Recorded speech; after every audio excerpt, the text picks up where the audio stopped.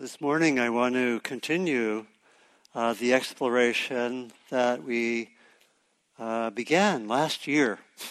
It sounds funny. Exploring the nature of our experience of time. We continued that exploration in the guided meditation, and to set the context again, the larger context of our inquiry is a series of talks that I've been giving for a number of times. I think this is the 12th in a series called From the Ordinary Habitual Mind to Buddha Mind. And the whole idea for this came first out of a talk I did probably a year ago related to the poem called The Journey by Mary Oliver, and I interpreted that poem in terms of different stages of what we might call spiritual development. And the initial stage I called something like being caught in habitual mind and taking life for granted. Just taking life for granted, not really being that aware. And in that original model, then things went, as it were, onward and upward from that.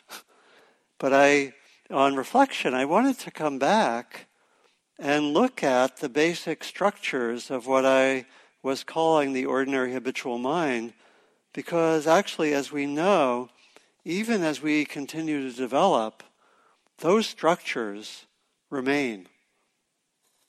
Even when there are tastes of awakening, even when there's substantial development, the ordinary habitual structures of the mind remain. And so I wanted to identify those, and identified 10 dimensions of what I'm calling the ordinary habitual mind, and pointing to what those are and how a shift takes place as we access what in different traditions might be called our Buddha nature, our awakened nature, and how, according to those 10 dimensions or 10 aspects, we develop. And so, thus far, I've been looking at the first 5 of these as I've identified them. And this is my own listing, and if I was comprehensive, there might be 32, or I don't know. But I've identified 10, and the ones we've looked at so far include these. First, we looked at what I've called ordinary thinking, the thought process, and examined how we develop in terms of our relationship to the thought process and thinking. The second was what we might call the heart, and how the heart awakens. We know this most clearly when we do practices like compassion practice or loving kindness practice. Actually, that was the third. The second was how the body changes and how our relationship to our usual way of seeing the body shifts with practice. The third was the heart, the ordinary way we relate to the emotions, to what we sometimes call the heart, and how that develops as we go further. The fourth was our sense of an independent, separate self, which is one of the traditional areas identified in practice. And the fifth that we're continuing to look at today is our sense of time. That's what I'll focus on today, maybe next time. And I'll be, in all of these, what I do is I really do 3 things. First, I try to identify the ordinary sense, the ordinary habitual sense of a particular aspect. In this case, we'll be looking at what's the ordinary habitual sense of time? What's our conditioning around time? That's the first. Secondly, I then ask what, to the best of our knowledge from text and from our own experiences, characterize an awakened sense according to a particular dimension. In this case, how does the sense of time change as we awaken? And then the third is, how do we go from 1 to 2? In other words, how do we practice? What kind of practices do we work with, in this case, in terms of time? That'll be the structure of the talk. Pretty simple. What's our conditioning? What's our potential? How do we realize our potential? It's one way of saying it. Okay? And then I'll just say that the other ones that will be hopefully looked at in the future, after we finish with time, so to speak, include the fact that in ordinary mind there's a great deal of unconscious material that's driving us. Number 6. Number 7, there's a great deal of social conditioning that's driving us. Number 8, we tend to see the outside world as made up of permanent objects. All of these shift rather radically as we awaken. The 9th is, there's a lot of reactivity with ordinary mind. I like this, I don't like this, I react all the time. And that changes. And number 10, we're not in touch with what we might call sacred or awakened awareness. There's a way that we're not in contact with the sacred dimension. And that's what we'll explore. So, time. So time has its very mysterious aspects, first of all. And I'll first really point out, and some of this comes from our conversation last time, point out some of our ordinary ways of experiencing time. And maybe just first good to say that there's a very mysterious dimension to time. You know, we've reflected that for many of us, what we might call our most precious experiences occur when we don't have any sense of time. When we're in the present, we have a strong sense of flow, even a sense of timelessness. And we often,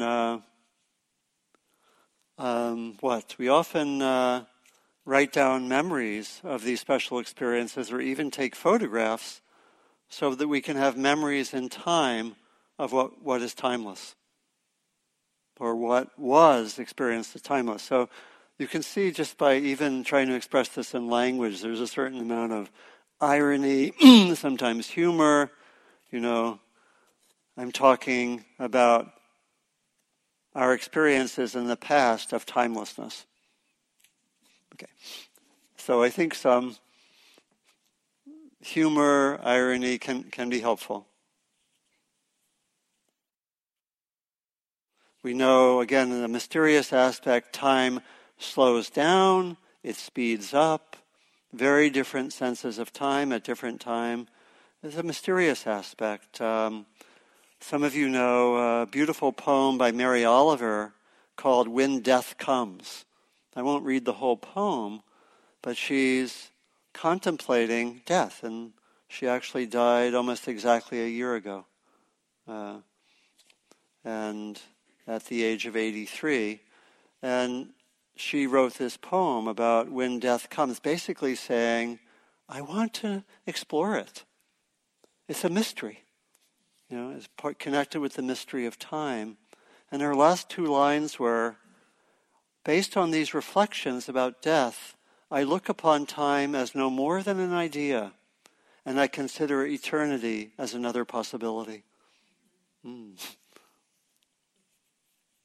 So what are some of the ordinary constructions of time, our ordinary experience of time? And I'll give a lot of attention to this, because a large part of what I'll encourage when I point in the 3rd section to our practices is just seeing how you construct time, looking at it over and over again. How do I relate to the past, the future? Where do I spend my time? And so forth. So I'll mention a number ways that we construct time, going beyond what we looked at last time. So conventionally, we assume that there's past, present, and future. We tend to think that time is an aspect of objective reality or ultimate reality, that there's kind of a great cosmic clock correlated with Greenwich Mean Time.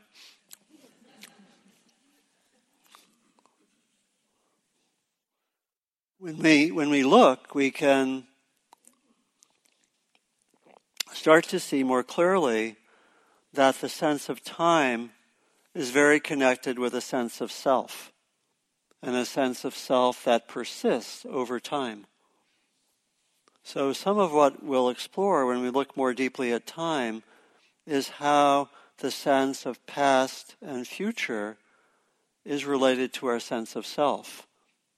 And the other side of that is that often when we don't have a sense of self, which we can experience regularly in meditation and in experiences like the ones that we've been calling flow experiences, when we don't have a sense of self, very commonly we don't have a sense of time. And very commonly we take those as among our most precious experiences. My most precious experiences are when I don't have a sense of self.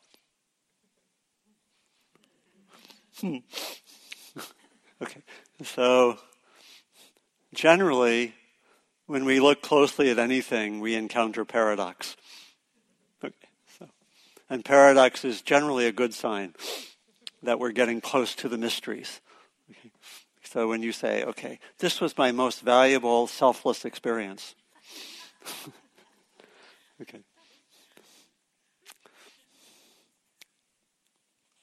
And so also in a very ordinary way, we act in order to have things occur in the future, in time. We make plans.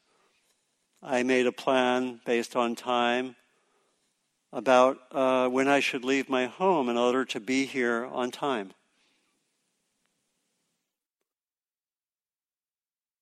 You did something similar. Yeah.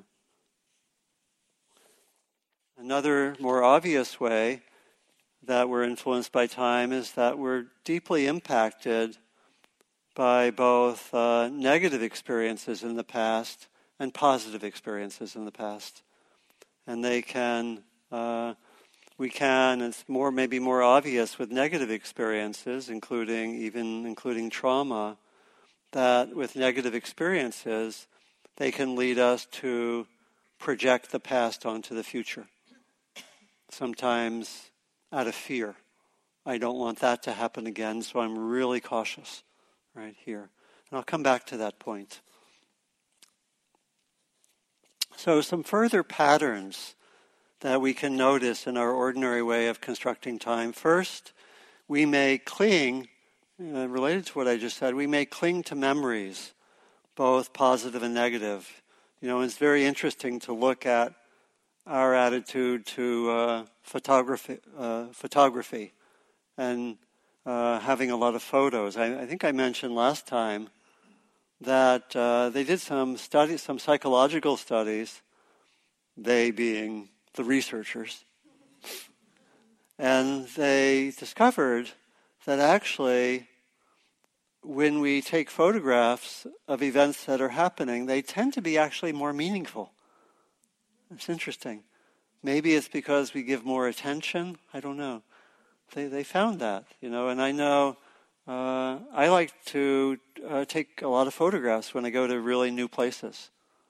And I think it's interesting how we do that and how we relate to those photographs.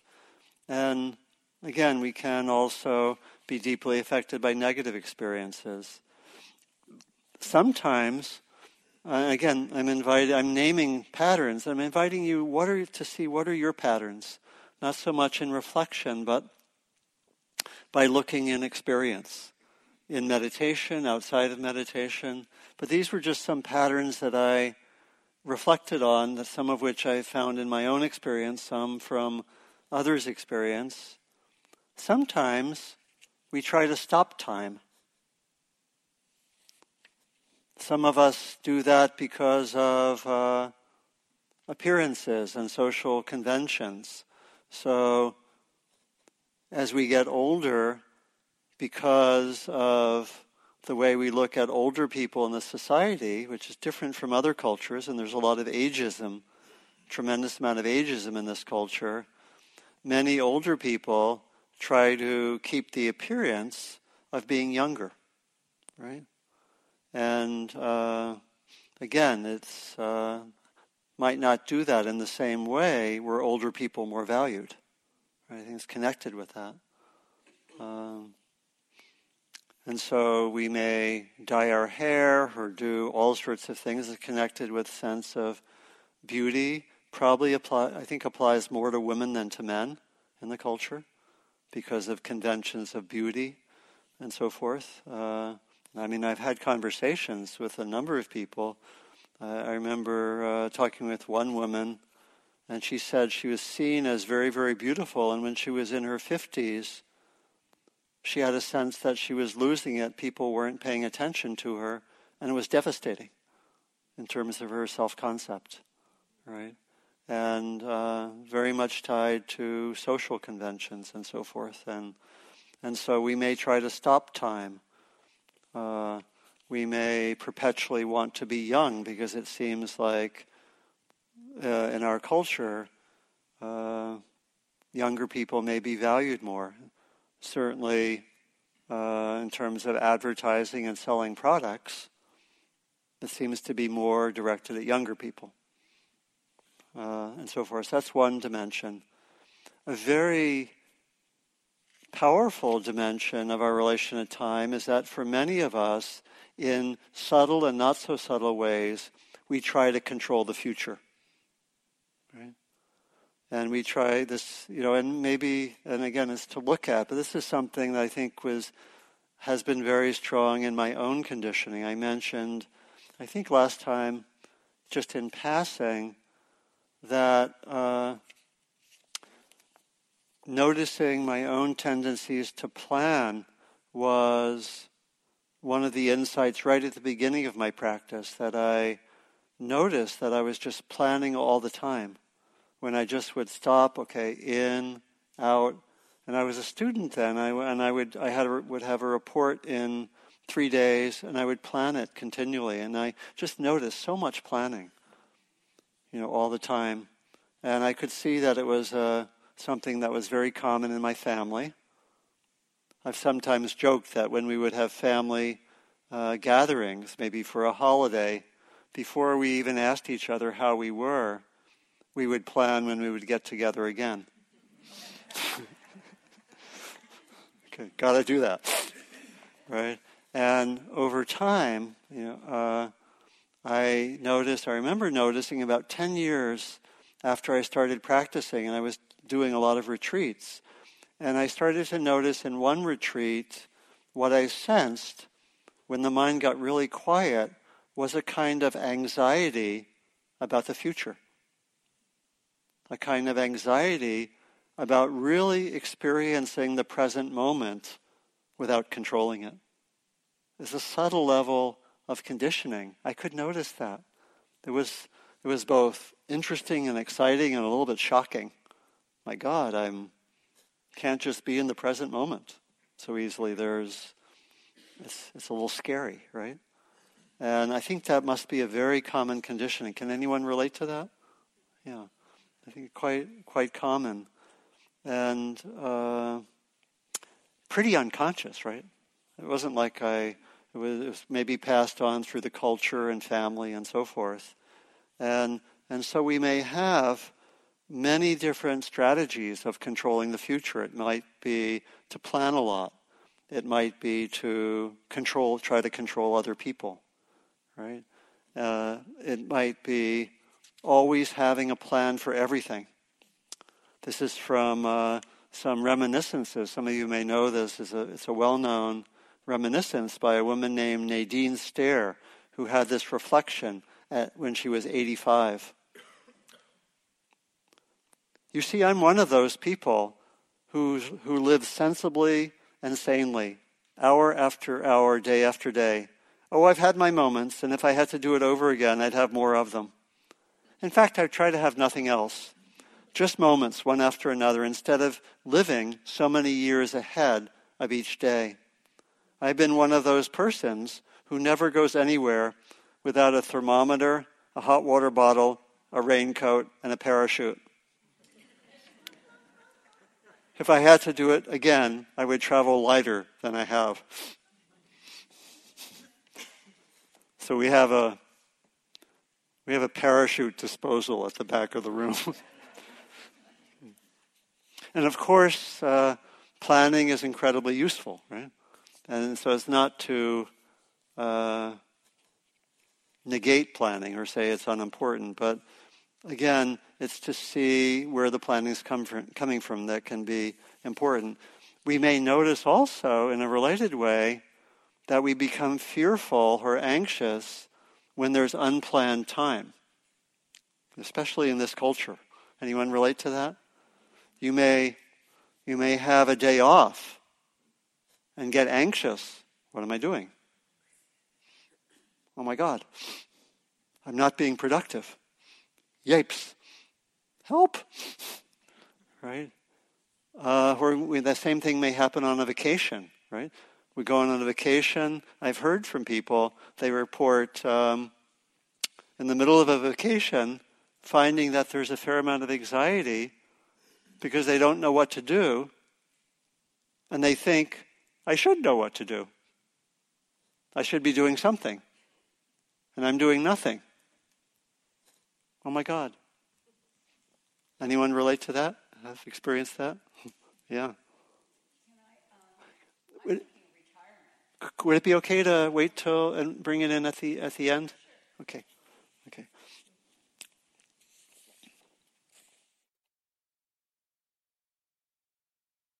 And in certain ways, we can even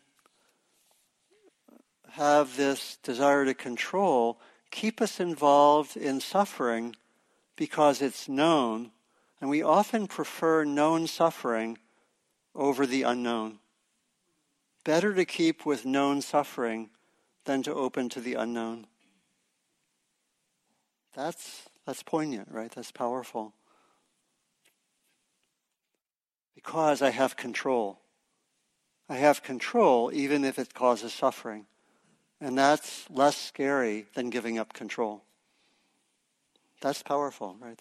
So planning and control can be very intense. And this goes over also into, on a social level, usually we say that those who control history are the victors and the powerful, who write history the way they want to write history. And so sometimes we have to look and rewrite history, right? Because history gets written in certain ways.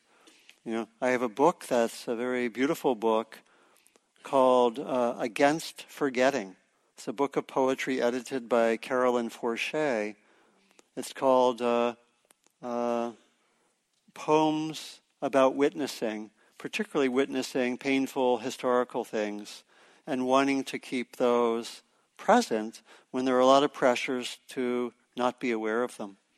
And we know that happens historically, that there is a forgetting and a not attending, especially to negative things, that is the case. For example, we've never really seen accurately the history of the near genocide of indigenous people and slavery.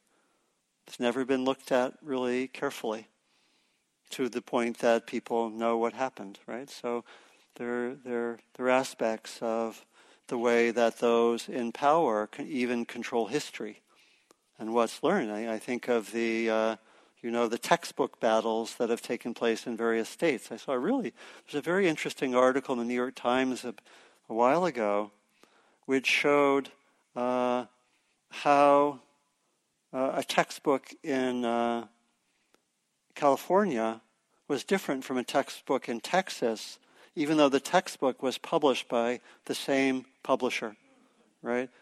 But they gave each state the option to go certain places. And there just were these total gaps in the Texas textbooks about a lot of details about slavery, for example.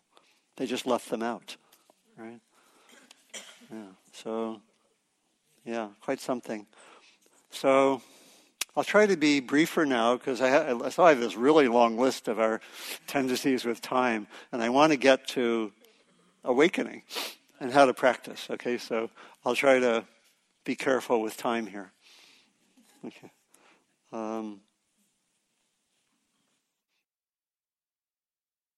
So sometimes we think that time is endless. For example, many of us know intellectually that we will die, but experientially we don't believe it. And we act as if time is endless. That's interesting, isn't it?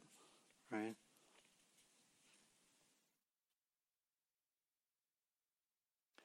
Another interesting aspect is that time can be experienced in very different ways. Sometimes time speeds up, and sometimes it's really slow. Like if we have something difficult happening, maybe we're recovering from an illness and we're not able to do much, time gets very slowed down and it's uncomfortable, right? And sometimes when we're having a good time, it feels different. I just finished co-teaching the annual January Metta Retreat. Several of you were at that retreat. And the teachers, we would commonly say, this seems like it lasted such a long time and everything also went so quickly. It's interesting, right? And both seem to be true. Sometimes when I teach retreats, I invite that sense, especially of it having been a really long time, maybe on the fourth day after people arrive, and it can feel like they've been there for 10 days or 12 days, although it's been 4, right? And it's interesting. So a very different sense of time. There's a very different sense of time when we're dreaming. And in many cultures, there can be also rituals that take us outside of ordinary time.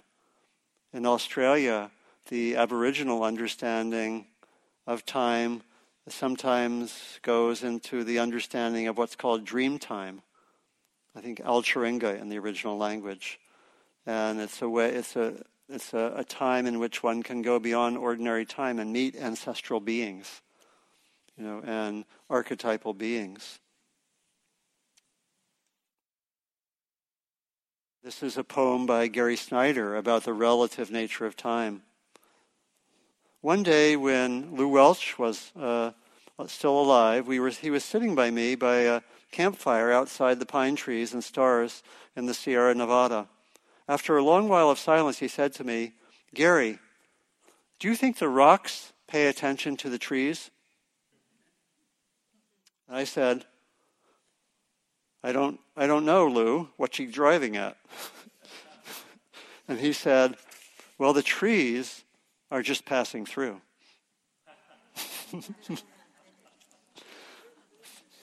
Later, I came up with this little poem. As the cricket's soft autumn hum is to us, so are we to the trees, as are they to the rocks and the hills. So often we want to save time.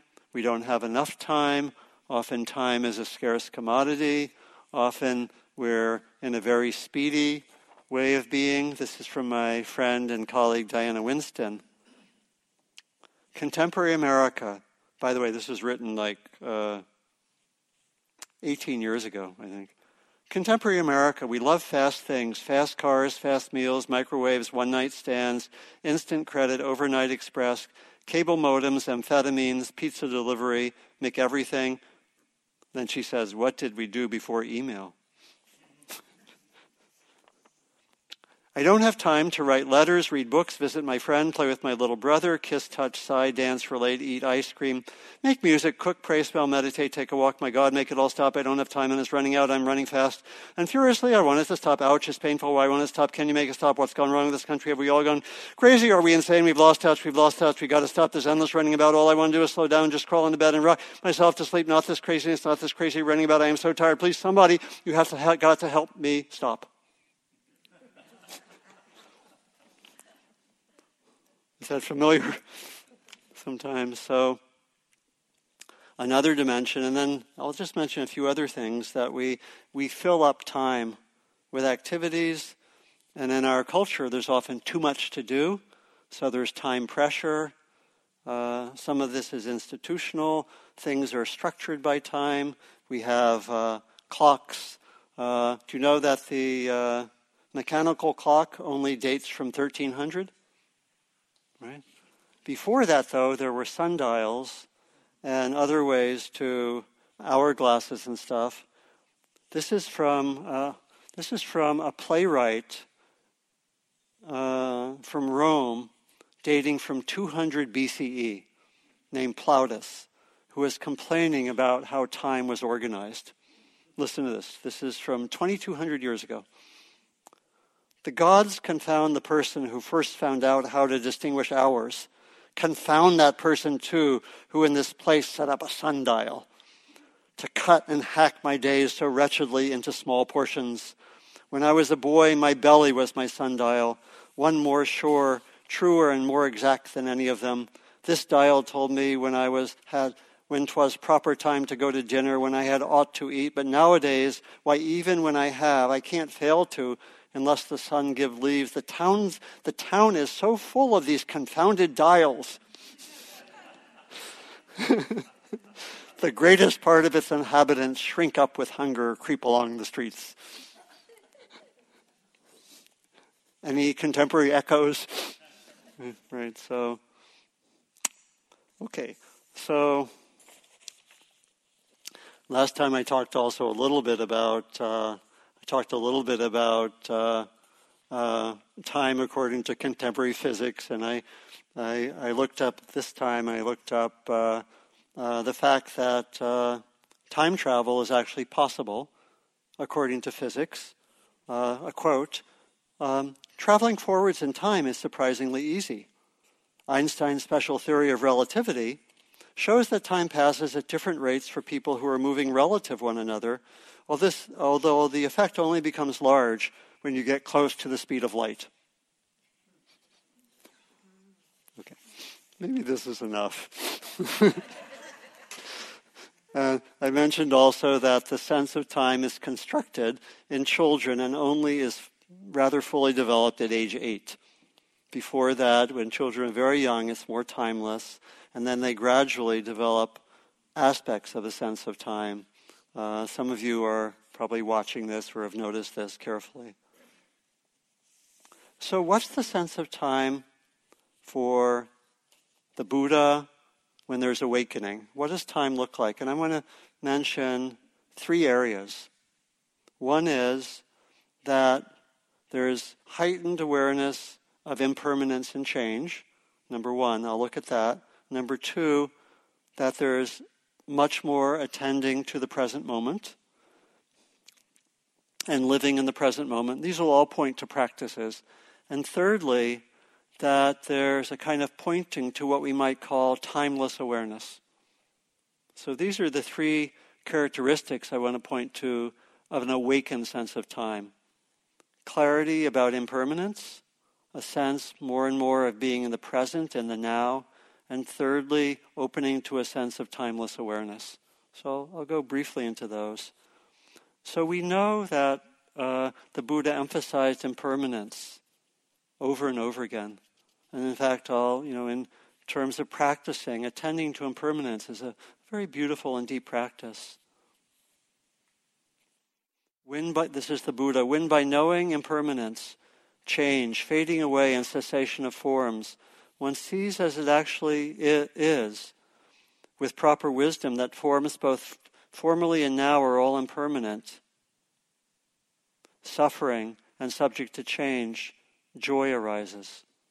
So from noticing impermanence, there can be a sense of joy. I've noticed that myself, and sometimes attending to impermanence, sometimes for several days on end, all day long in retreat. And I've noticed that there's something joy, like I'm really in contact with reality and its mysterious nature. And it can be quite beautiful just to stay with impermanence. It can be beautiful to do that for 20 minutes, half an hour in a meditation, or to do that for a longer period. Also from the Buddha, all things are impermanent. They arise and they pass away. To be in harmony with this truth brings peace.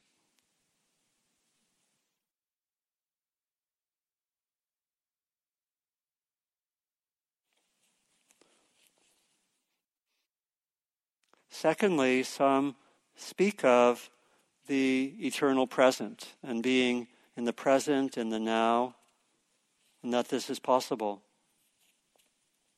This is Eckhart Tolle. Time isn't precious at all because it is an illusion. We would say it's a kind of construction. What you perceive as precious is not time, but the one point that is out of time, the now. That is precious indeed. The more you are focused on time, past and future, the more you miss the now, the most precious thing there is.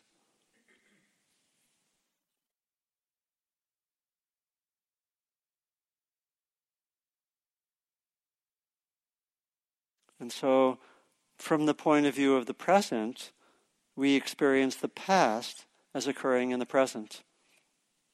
We experience the future as something occurring in the present. A thought about something that's occurring in the present moment. So it's a way to guide our practice. And in fact, when we really look carefully, there may be no such thing as the present moment.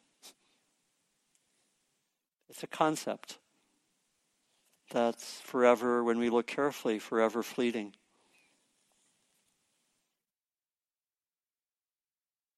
And a third aspect, I'm being brief here for the purposes of time.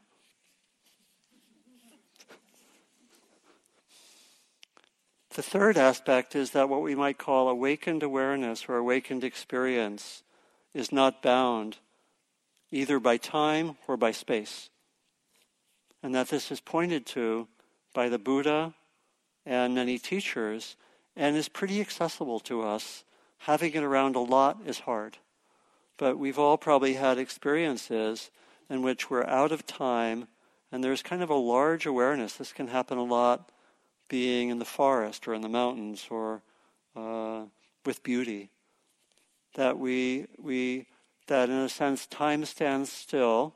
We go beyond a sense of self. And in fact we can go beyond being bound by concepts. This is from a great Indian sage named Sri Nisargadatta Maharaj. He says to a person he's talking with, in your world, everything must have a beginning and an end. If it does not, you call it eternal. In my view, there is no such thing as beginning and end. These are all related to time. Timeless being is entirely in the now. Being and not being alternate, and their reality is momentary. The immutable reality lies beyond time and space. And this is from a new book that I think is just coming out in February called The First Free Woman. It's translations of poems by the early Buddhist nuns. Beautiful new translation. And this is from one of the early nuns writing about her experience of being in the present and really giving her an account of her transition from more ordinary mind to more awakened mind.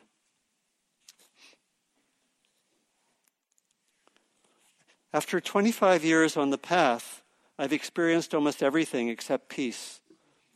When I was young, my mother told me that I would find true happiness only in marriage.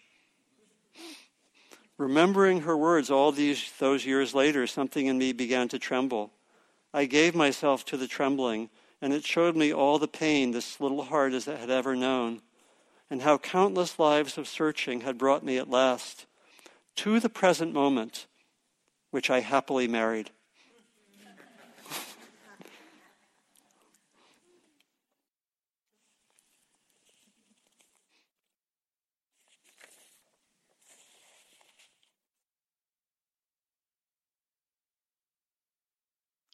And then from within this timeless awareness, it's actually possible to experience time.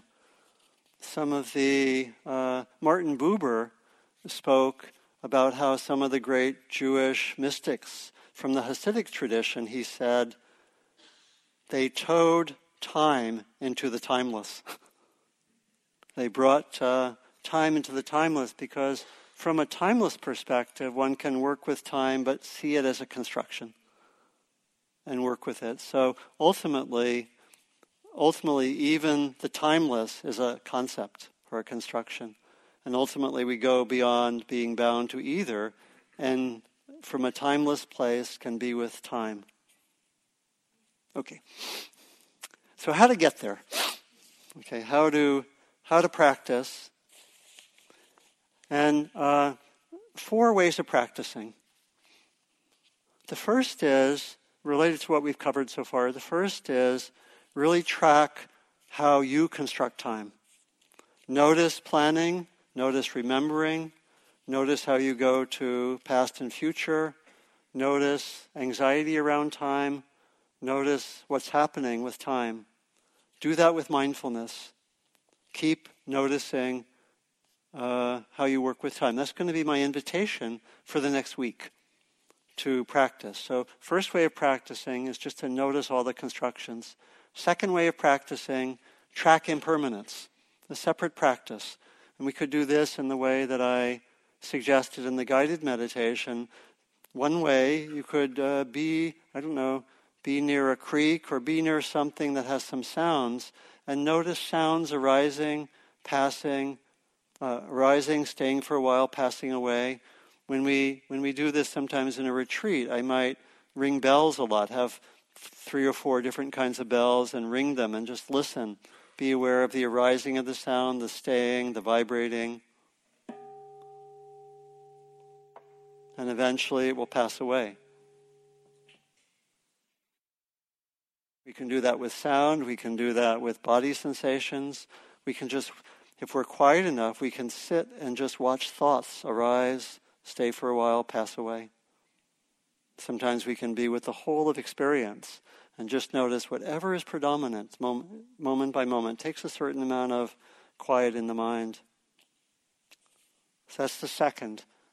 Study impermanence. Third, try to stay in the present moment.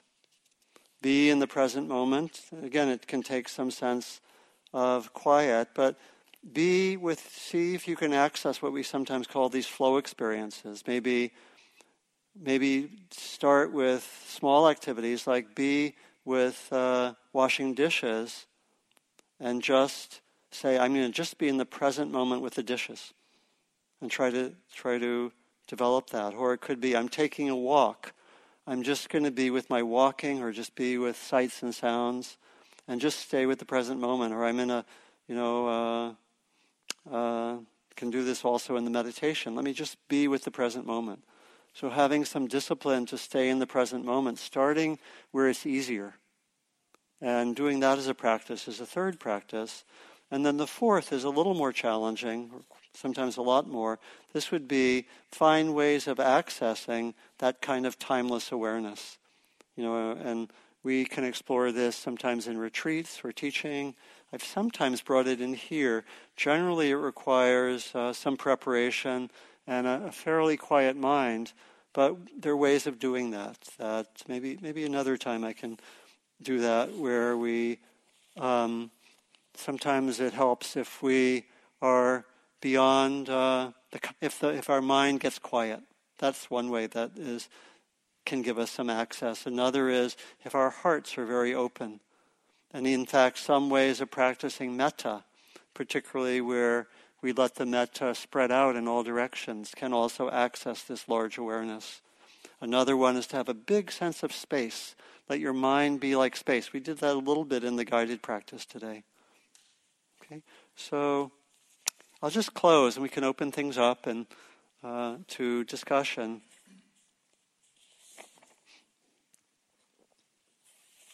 This is from a Tibetan teacher, Khenpo Tsultrim Gyamtso Rinpoche.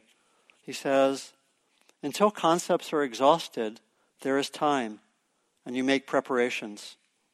However, you should not grasp onto time as truly existent, and you should know that within the essential nature of the mind, time does not exist. So, thank you for your kind attention during the time of my talk. Let's just sit quietly for a moment and just see what comes to you, whether there are any insights, questions.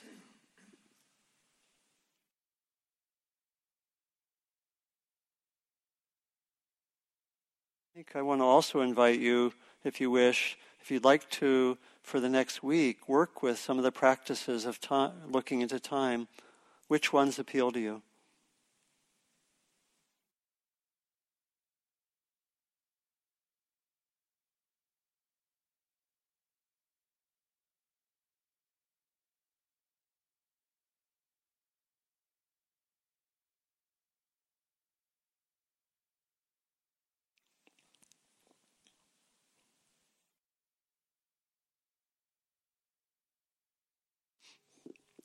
Thank you. And you can take the question that was raised during the talk first, if you'd like to. Or it could come later. Would you still like to ask that? Yeah, it's okay. Okay.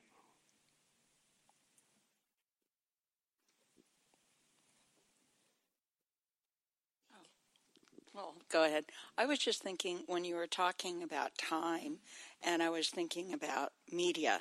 Yeah. And affirmations like, you've got to do this, Yeah. you've got to do that, and the fear that's around it. Yeah. And it seems pretty constant just walking out your doors sometimes, Yeah. that you're going to run into these expectations and deadlines, and Yeah. it's pretty overwhelming.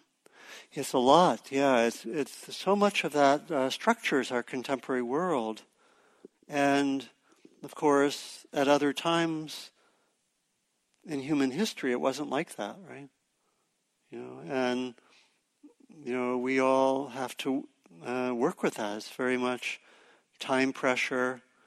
There are all sorts of questions about when you get an email, what's the expectation of how long you should leave till you respond? How about a text, right? And there's a sense of pressure, and I know even just unplugging for a day can be incredibly relaxing, right? And there have been cultures where that emphasis on deadlines and time pressure was almost non-existent, right? I think of having visited indigenous culture, I think particularly of visiting and being invited to a potlatch in British Columbia. I think I've sometimes talked about that. And, it went on for 3 days. It kind of started sometime in the afternoon. When people gathered. It wasn't a specific time. And it went on until it finished. Sometimes 2 or 3 in the morning. There's a very different sense of time. I think people did agree that it would occur on a particular day. There was agreement there. But yeah, I think you're pointing to the social pressure related to time, which, again, even that person, Plautus, in Rome, 2,200 years ago, he was going a little bit nuts because of the time pressure from all these blasted sundials. Right. And I think when I was doing a little bit of preparation last night for the talk, I looked up time, and there are actually quite a few books that talk about the acceleration of time in a digital society. Right? How time gets accelerated and more pressured. Please, yeah. Is this on? Yeah. Yes. So I was thinking as you were speaking about time and identity and self, just having retired 2 years ago, Yeah. gone through the experience of time, experiencing time in such a different way that I didn't know who I was for a while. Well. Not having the pressures and not having stuff I had to do, Yeah. And it was very, at first it seemed negative, and then of course ultimately it's incredibly freeing. But yeah. Powerful, right? That so much of the sense of self is connected with work, job, productivity. Yeah, that need to be productive is huge. Be productive, and when one's not quote unquote productive, then who am I? Exactly. Right? And because we don't have good models, right? Some societies would have models of what it means to be an elder, right? And we don't have good models for that. So you're fortunate that you came through and came into something quite positive. I think people get lost sometimes. Or they run away from it. What? They run away from it and they go back to work. Or they go back to work, yeah. Thank you. Yeah. How many can relate in some ways to that? Yeah. It seems to vary a lot by culture and by place, too. I found out a few years ago that in Berlin, andante in music is slower than in New York.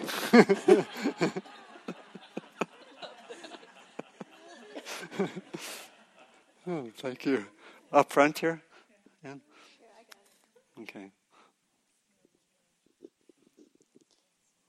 I was just thinking about how parenting is such a time-driven endeavor. I have small kids, they're 10 and 7, and so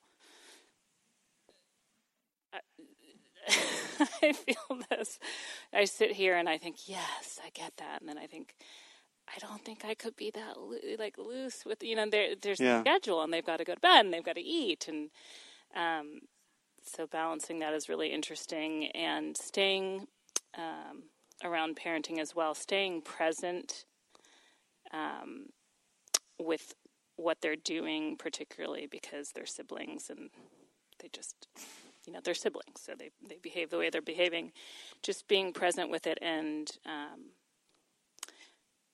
trying not to control it so much, but then grappling with discipline. Mm-hmm. So those are the things that came up for me. There's a lot of wonderful inquiry possible. I was thinking a few things as you were reflecting, and others could share also on this, that the first step, the first kind of practice I was suggesting wasn't so much changing anything, but just seeing what's there for me. What are the constructions of time? How do I work with time, and just seeing, maybe out of looking at that, there might be some sense of, I can shift that. But mostly it's just looking, and obviously a lot of planning can be very helpful and powerful. So mostly it's just the looking initially and seeing what's there. And then another thought occurred to me related to some of the cultural discussions about the culture. What would it be like if we actually actually gave some guidance to the kids about time? And this is how we're doing it. It's kind of a construction. It's not reality. And then maybe you had almost something like one day a week where you do it like people have the Sabbath or something in some traditions, where you do it a little differently and saying, okay, today we're going to do time differently, right? Or something like that. That would be interesting, right? Like where you give them some clarification that this is how we're working with time, but also saying it's not the only way to do it. There's another option. That could be actually a lot of fun. I was also reflecting as you were talking, we did just having come from a retreat where we, even on some retreats where I invite people to explore the nature of impermanence and time, we always have a very, very tight schedule. Right? It's interesting, and some actual teachers I think there's a teacher from Burma, U Tejaniya, some of you may know. He dispenses generally with the schedule. It's interesting. His motivation is to see especially what the motivation is moment by moment. Why are you sitting or not sitting? Why do you decide to end a sitting or not? And that's to see what's there in the mind and heart, right? But it's interesting that we work with most retreats at Spirit Rock, and even this class, we have a very clear schedule, right? So obviously it has its benefits, but maybe we should do it differently here sometimes. Okay. Okay. So 2 things. A phrase that I use sometimes that came to me this morning is, I am in the world, I am not of the world. Yeah. Which helps me to recognize a balance there. Yeah. And the other thing is my mother, who just died at the age of 101, and for the last several years she was increasingly losing her memory, but she was able to let go of the concern that she was losing her memory, and she was more and more living joyfully in each moment. Mm-hmm. And if she had to be reminded again and again, oh, yes, we're going to a concert, or we're going to celebrate a birthday, she would experience the joy of that each time she was reminded. Right. And I thought she was just a wonderful example of how to age. Wow.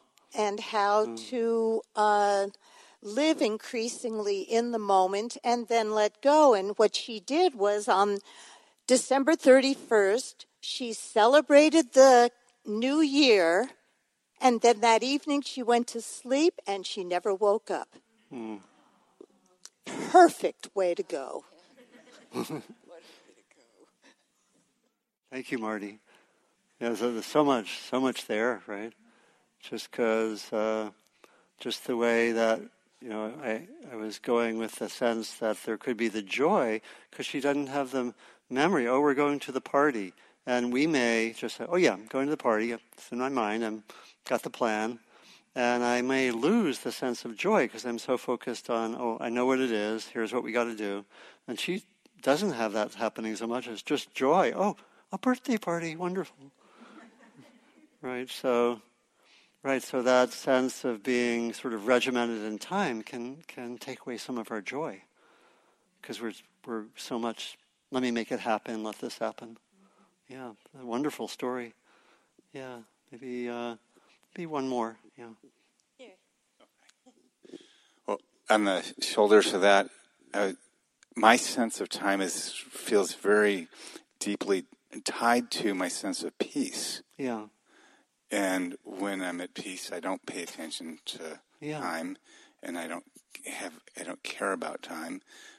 But when there's agitation or stress, I want things to be different. Yeah. And different is all of a sudden two. Peace is one, different is this and something else. So it kind of raised the question for me about, in the Buddhist tradition of just accepting all things, and so there's the dance, I guess, but more than anything, just my sense of time is really tied to my sense of peace. Yeah, and thank you. Yeah, it's really I'm wanting really to encourage the inquiry. That's how many can relate to that one? That when there's a significant level of peace, it could mean that I'm not worried about this or that, or maybe even coming out of peace, when I do use time, it's lighter, maybe less tight, less controlling. I'm really peaceful. Oh yeah, maybe I'll go visit this person this afternoon. Okay, let's see what I feel like. Rather than, okay, it's 2, we better get there. Right, so very interesting. So, okay, so let's. How many would like to look into your experience of time in the next week? Okay, great. And so let me just invite a minute or two, for each person to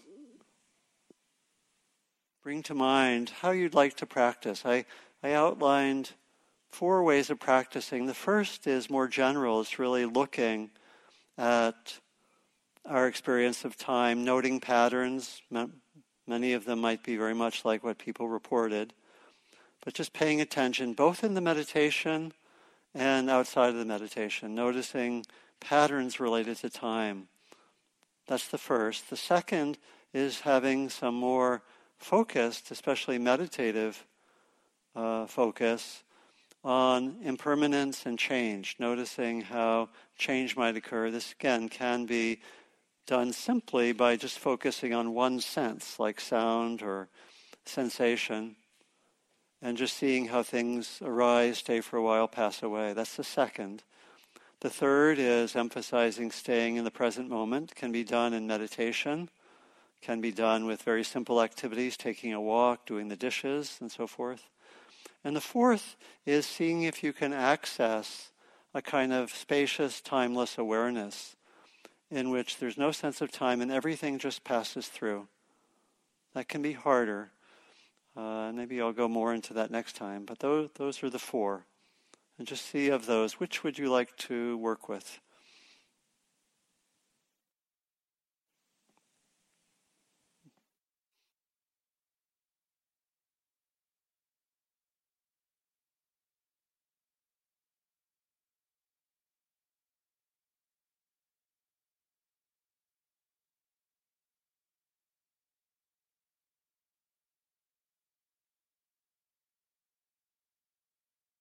So we close by recognizing that we do this practice for our own learning, our own growing.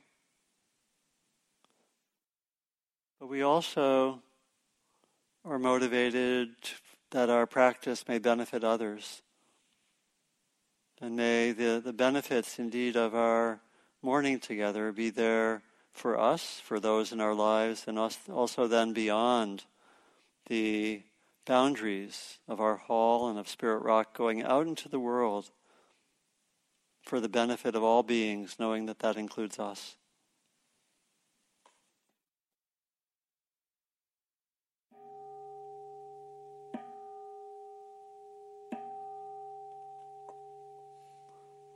So thank you for your practice, your attention, and hope everyone has a good time next week exploring time. Thank you for listening. To learn how you can support the teachers and Dharma Seed, please visit dharmaseed.org/donate.